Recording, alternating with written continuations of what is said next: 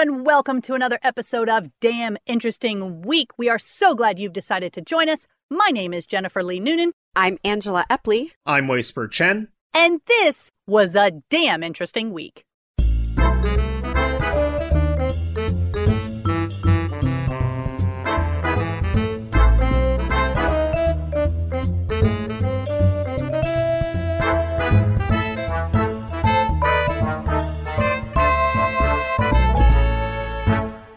So let's get started with our first link. First link from SciTech Daily, new synthetic tooth enamel that is harder and stronger than the real thing. Oh. So like they could just coat your teeth and you could be like, aha, I'm like tooth armor now. Pretty much, but even if you have damaged teeth, a lot of it requires damaging and trying to rebuild that enamel, right? I have garbage teeth, so I'm stoked about this.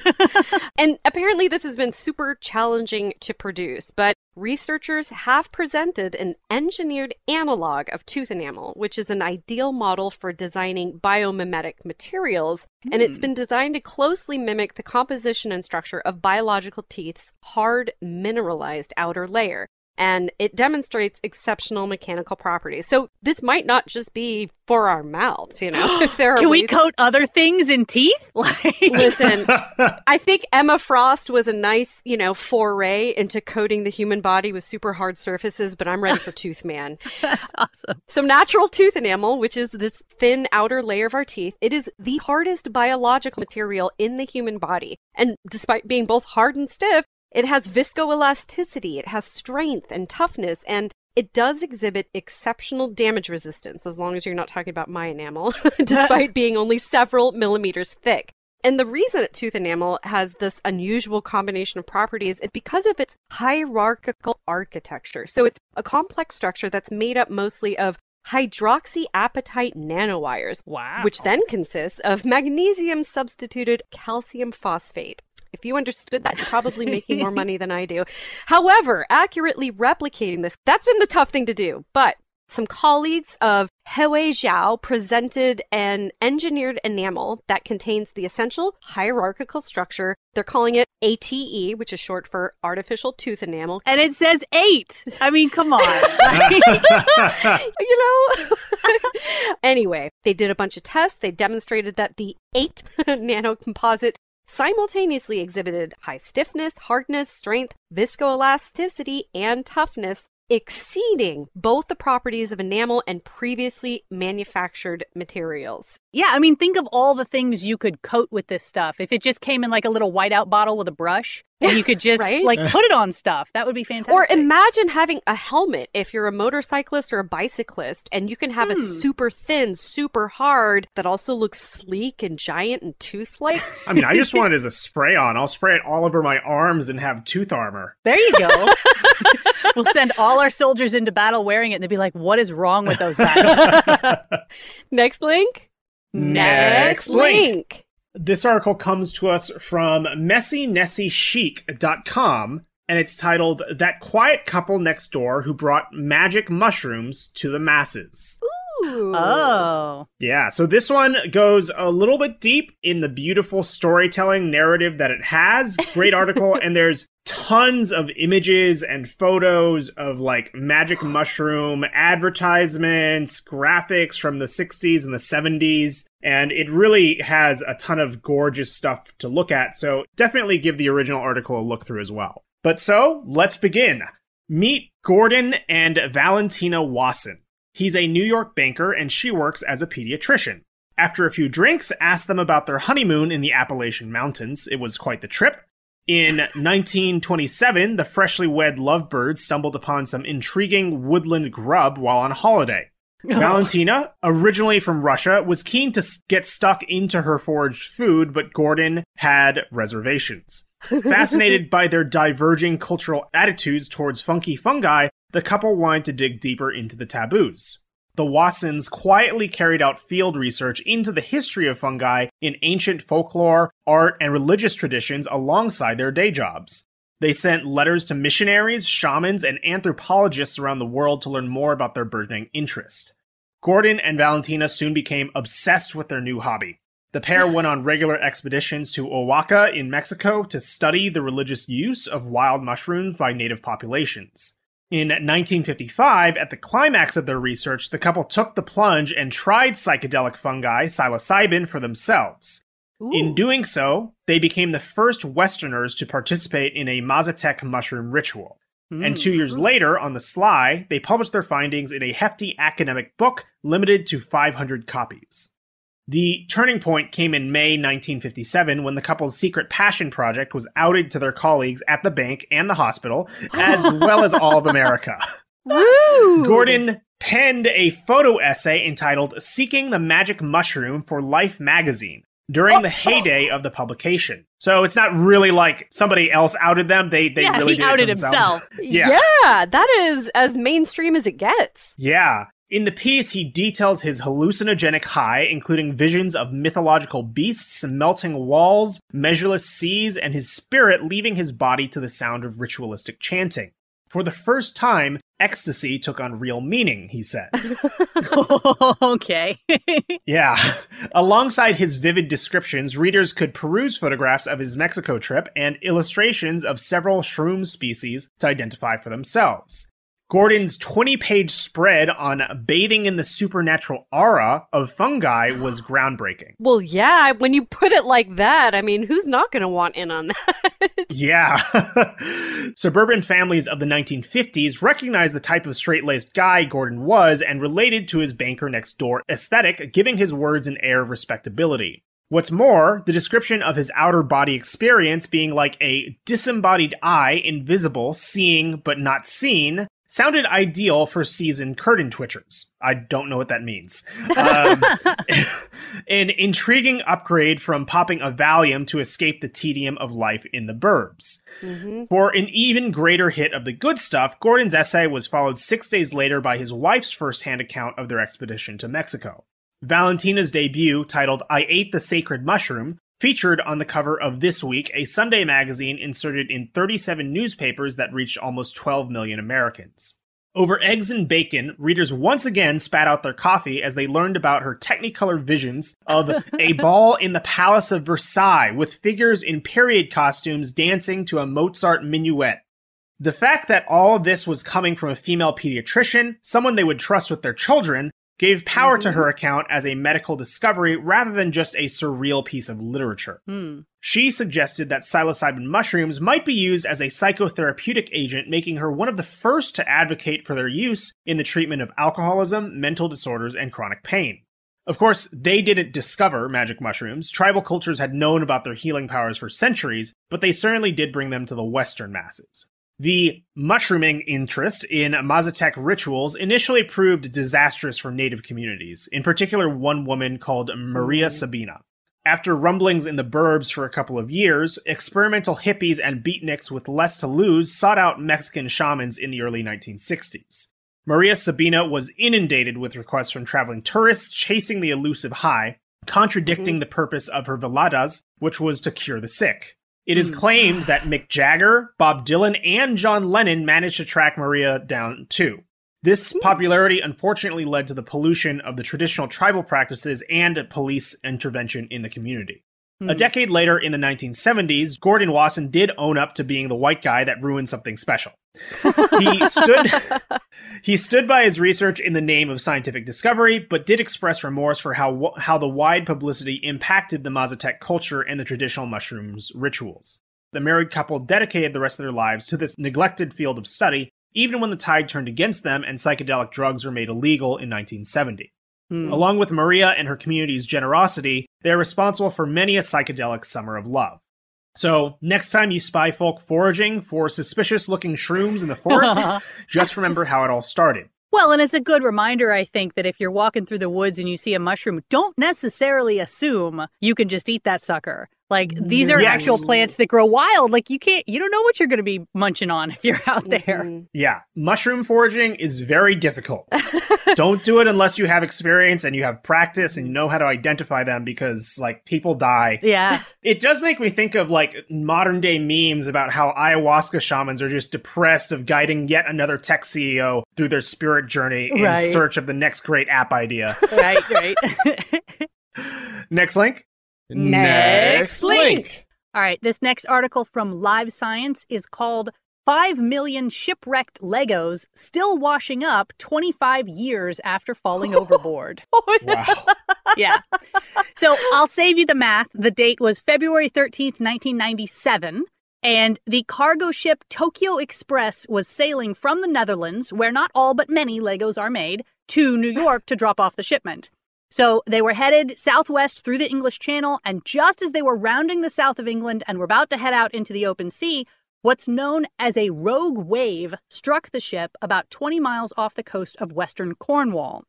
And scientists actually thought for a long time that rogue waves were just like a maritime legend, like they didn't believe they existed, because the idea of a random single wave that is dozens of feet high and may even be traveling in the opposite direction of normal wave activity just seemed too weird to be true. They're like, that doesn't happen. Physics is physics.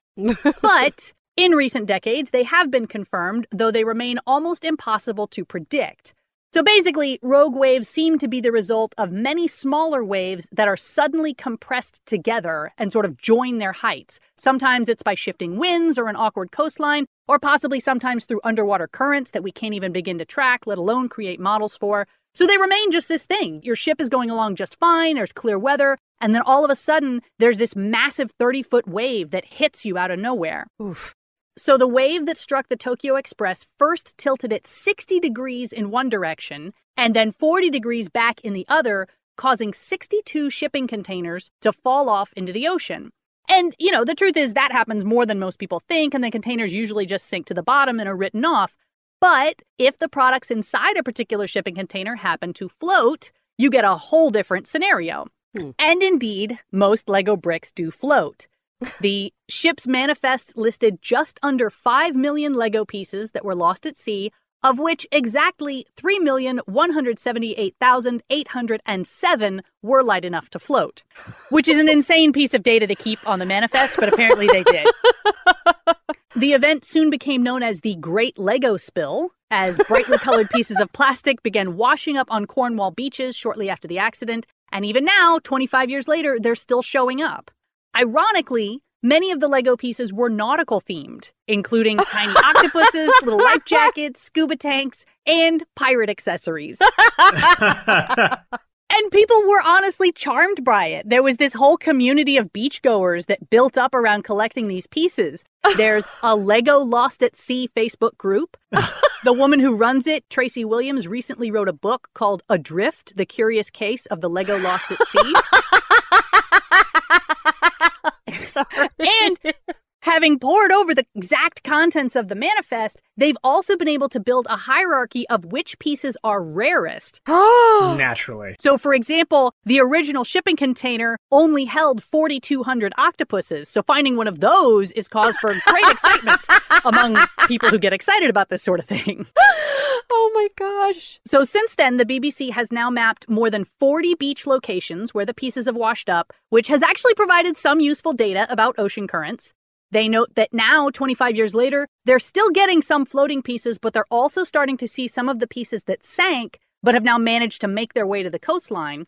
Generally speaking, they've been traveling northward up the coast of England over time, but a few have even been found as far away as the Texas coast. What? Wow. Like it went all the way across the Atlantic, supposedly. They admit that it's sometimes hard to prove whether a stray Lego on the beach came from the spill or was just left there by a child who brought it, you know? They have some dates of like, oh, this piece stopped being made, so it must be really old, but it's iffy.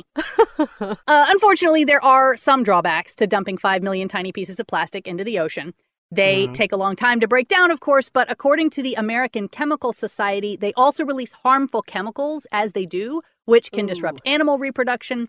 One group of scientists recently analyzed some of the weathered beach Legos using X-ray fluorescence, and based on how little they've degraded so far, they estimate that it will take up to 1,300 years for them to completely disappear from the ocean. Unless people go pick them all up first. I mean, every time they wash up on a beach and somebody takes it as a souvenir, that does help. True. And, you know, honestly, Legos are expensive. So if you want some free ones, apparently you just got to go visit the beaches in Cornwall. They're all there.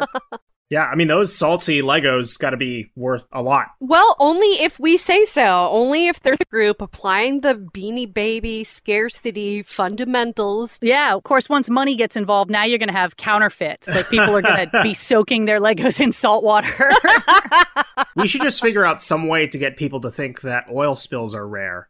Oh, there you go. You know, problem solved. Yeah, don't actually do that, though. That is a severe health hazard. Right. Should be left to professionals. I just have to disclaim that, just in case. Right.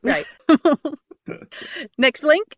Next link. All right, from Popular Science, we're about to tackle one of our favorite topics on the podcast. What happens if you get diarrhea in space? Oh, bad things. I mean, it can't be good, right? NASA flight surgeon Josef Schmid, who takes care of astronaut health both on the ground and while they're in orbit, confirms that the space program is prepared to handle a whole array of poop problems. Quote, there are a whole lot of folks who have issues. The only normal person just hasn't been evaluated enough. True facts, y'all. In most cases, he and other members of the medical team just try to give the astronaut candidate the medical care they need to take care of the problem. In fact, even the healthiest astronauts can usually find themselves focused on their bowel movements because the ISS usually houses 6 or 7 international crew members at a time, and they all share 1 or 2 suction-powered toilets. This hygiene time, as it's referred to, is rigidly scheduled, just like everything else an astronaut does to avoid pileups, which can reasonably stress some newcomers out. Like if you're not used to pooping on a schedule, good luck. And as some astronauts say, that despite the strange effects that zero gravity has on the fluids and solids sloshing around our bodies, the urge to go to the bathroom still hits just as it would on the ground. Astronauts are welcome to squeeze in necessary bathroom breaks by finishing up tasks a little early because no one actually expects them to poop on a perfect schedule. And in their first few days in orbit, they've got a limited number of daily tasks, so they have a little bit more wiggle room to settle in and poop at will. And one of the questions that they ask when they get to orbit is, how is the bathroom function going? Because I know that once there's no constipation, they're really settled in and doing well. However, it is worth noting, constipation is way more common than diarrhea. And this might have to do with the fact that microgravity puts the gastrointestinal tract in an odd position. Dehydration, which can increase constipation, is a frequent issue during the first few days on the ISS. Astronauts also know that the position they sit in for launches, which is having their feet at the same level of their hearts, this causes fluids to pool and makes them need to pee, which is something they try to avoid by drinking less before you get shot up into space. And so you can't blame, it makes sense to want to stay dry because on the Soyuz launch vehicles, the astronauts have to pee into ultra-absorbent garments and fitted condoms. So if you gotta go, you can, but let's try to hold it, right? Yeah. And during launches, the best way to poop is with the help of what basically amounts to a triple-layer plastic bag on a bucket. Things were even worse, if you can believe it, on Apollo missions where crew members had to stick plastic bags directly to their butts and use manual pressure to make dangling turds fall inside. Oh my goodness. Okay. To this day, astronauts are given the option of getting an enema before they take off, just to lessen the possibility of a surprise urgent bowel movement while they're en route. I mean, there's a lot of logistics that have to go into this. Yeah. I mean, somebody's got to think about it. It's good that they have. Oh, yeah. And as both of the people interviewed in this article went out of their way to explain, astronauts can't just dump dry poo out of an airlock because what would most likely happen is that it would cluster close to the spacecraft and then stick to the surfaces. So right now, the way they get rid of human waste is it gets sent down on used cargo vessels, which have enough heft to get into the atmosphere and then burn up like shooting stars. So think of that the next time you see a shooting star crossing the sky. You just made a wish on some astronaut's poo. About as rare as a shooting star, if we're being honest. Right. And if you do have a better solution for getting rid of human waste on space flights, NASA is open to better solutions, and there is a link where you can submit your ideas at the article. Well, I don't have anything for them yet, but I'll think about it. There you go. I'll put it at the top of my to-do list. That's or my to-do-do list. Hey! Next link. Next link. This article comes to us from BBC.com, and it's titled, Russian Gallery Security Guard Accused of Drawing Eyes on Painting. Oh. Yeah. Did he work for the Joker? A Russian art gallery guard has been accused of doodling on a Soviet-era painting he was responsible for guarding on his first day in the job. During a visit to the Yeltsin Center in Yekaterinburg in December, 2 visitors spotted eyes drawn in ballpoint pen on Anna Leporskaya's work, 3 figures. The avant-garde painting features 3 abstract and usually eyeless figures. The security guard has since been fired, and the police have opened a criminal investigation. In a statement, the Yeltsin Center's executive director, Alexander Drozdov, said the security guard was employed by a private security organization. His motives are still unknown, but the administration believes it was some kind of lapse in sanity. You don't say. Yeah, she added that he drew eyes onto the painting with one of the Yeltsin Center's own branded pens, penetrating a layer of the paint. Oh. Luckily, the culprit did not apply strong pressure to the canvas with the pen, and as a result, the damage did not go very deep, according to the art newspaper Russia, which first broke the story. But it added that the paint layer on the left-hand face in the painting had crumbled slightly. The damage was first reported to police on 20th of December, but the Ministry of Internal Affairs initially declined to initiate a criminal investigation as the damage was deemed insignificant. But the Ministry of Culture later complained to the Prosecutor General's office about the decision, and last week police opened an investigation.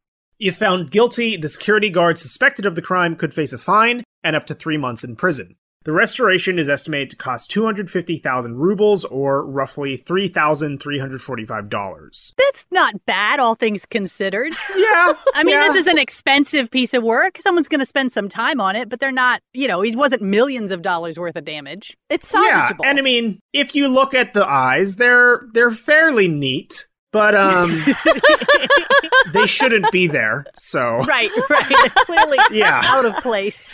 Well, according to y'all, obviously the security guard... I mean, it could have been just as likely that he is a fully realized but unappreciated artist. That's right. It could be like a Banksy. Like, if he later becomes a famous artist, they're going to really regret having taken his eyes off this one painting. He could have a PR statement saying he sought to humanize the abstract work to make a comment about how Russia's people are not just faceless peons of the government.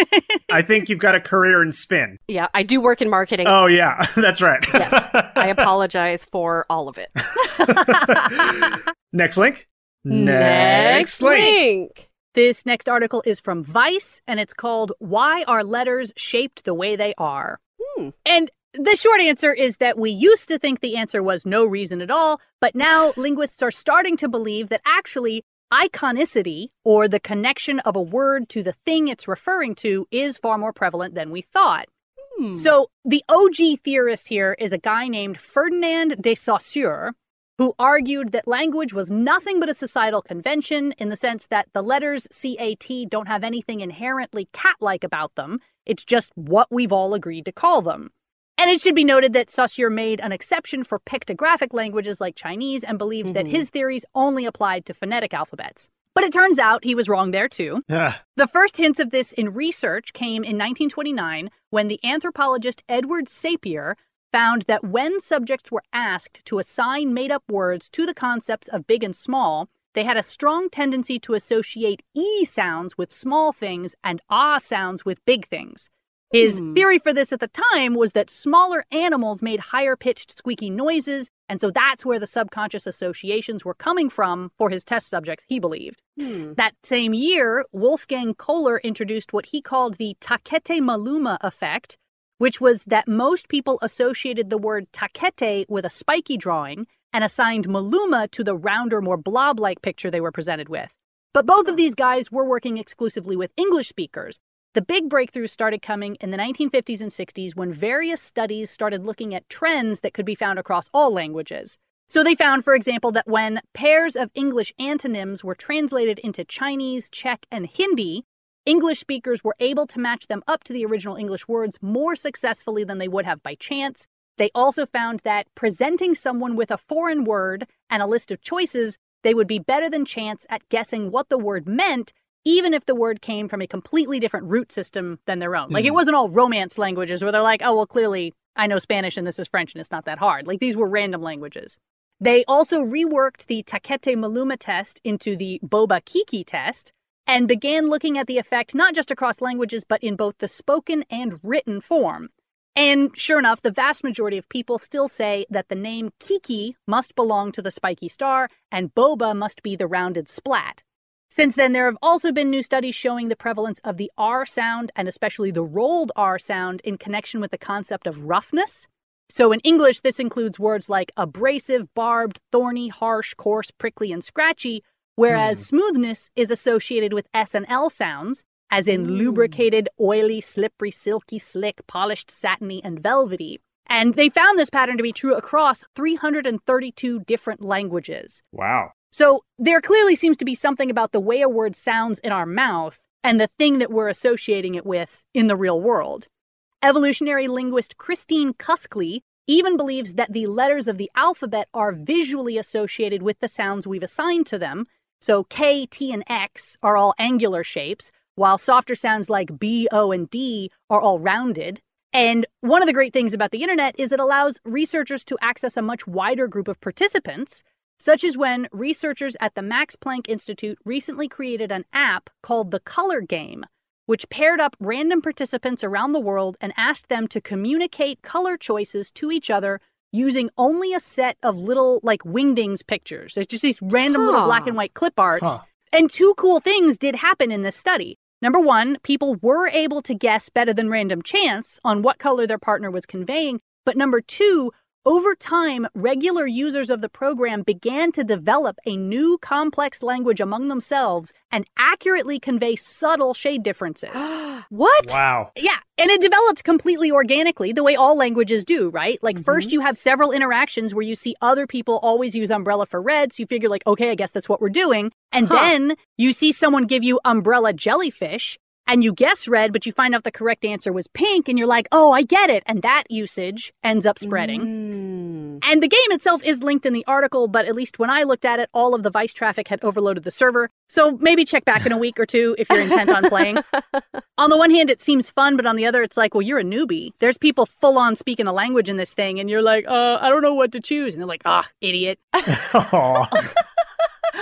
All that being said, iconicity is still subject to the whims of culture, and not all patterns are universal. Speakers of Romanian, Turkish, and Mandarin Chinese don't follow the Boba Kiki effect. And Chinese also has the high sounds for small things and low sounds for big things rule reversed. They think of like, oh, that's like a tiny thing.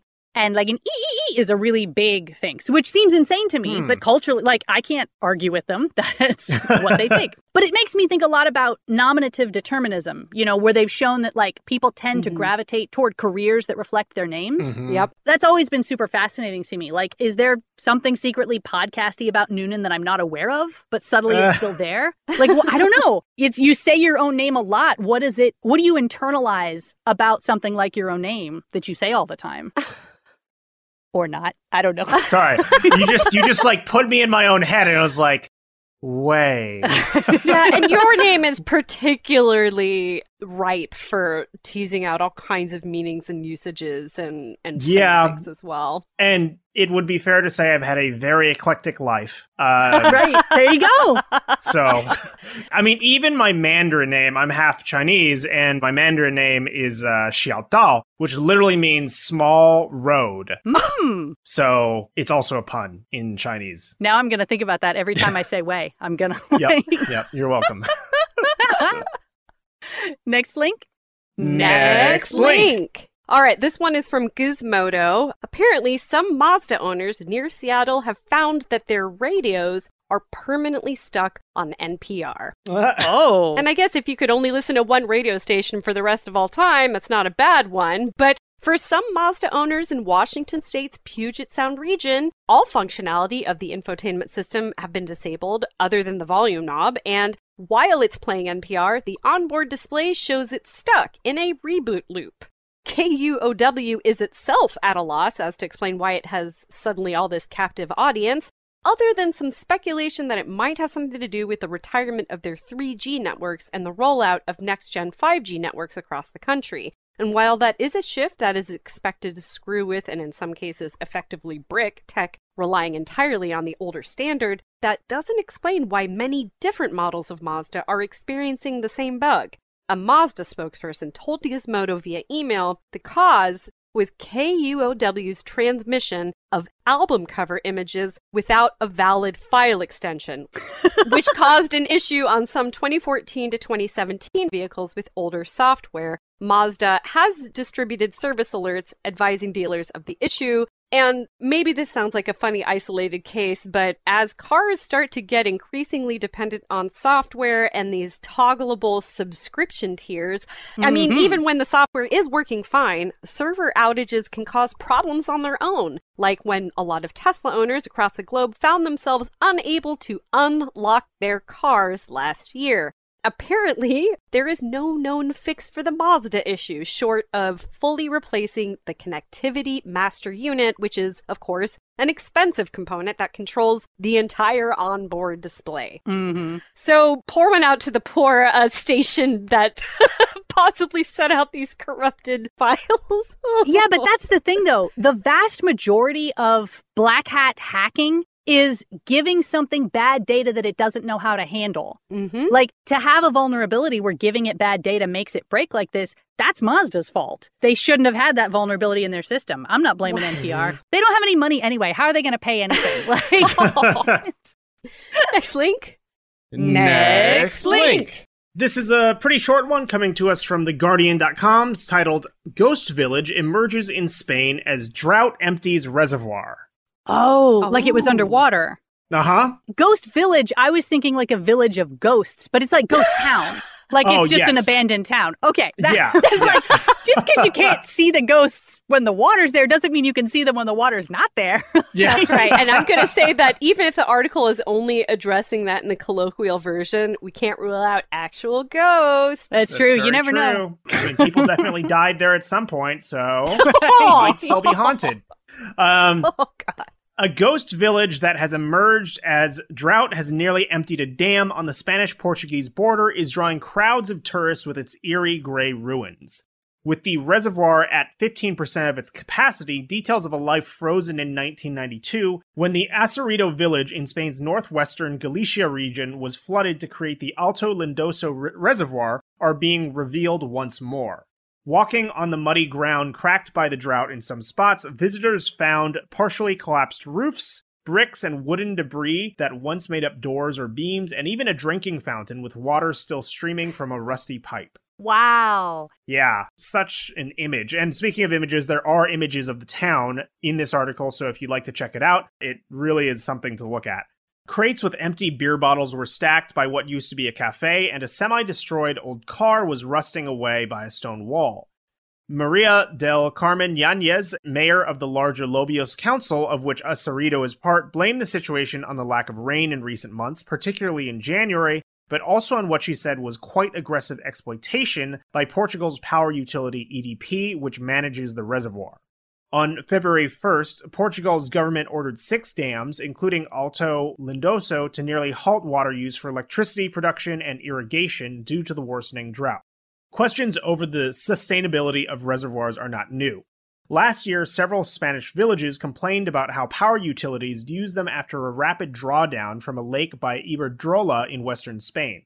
The company said it was following the rules. Environment Ministry data shows Spain's reservoirs are at 44% of their capacity, well below the average of about 61% over the last decade, but still above levels registered in a 2018 drought. Jose Alvarez, a former construction worker from Lobios, said he felt a mix of nostalgia and fatalism as he remembered his working days in Acerito.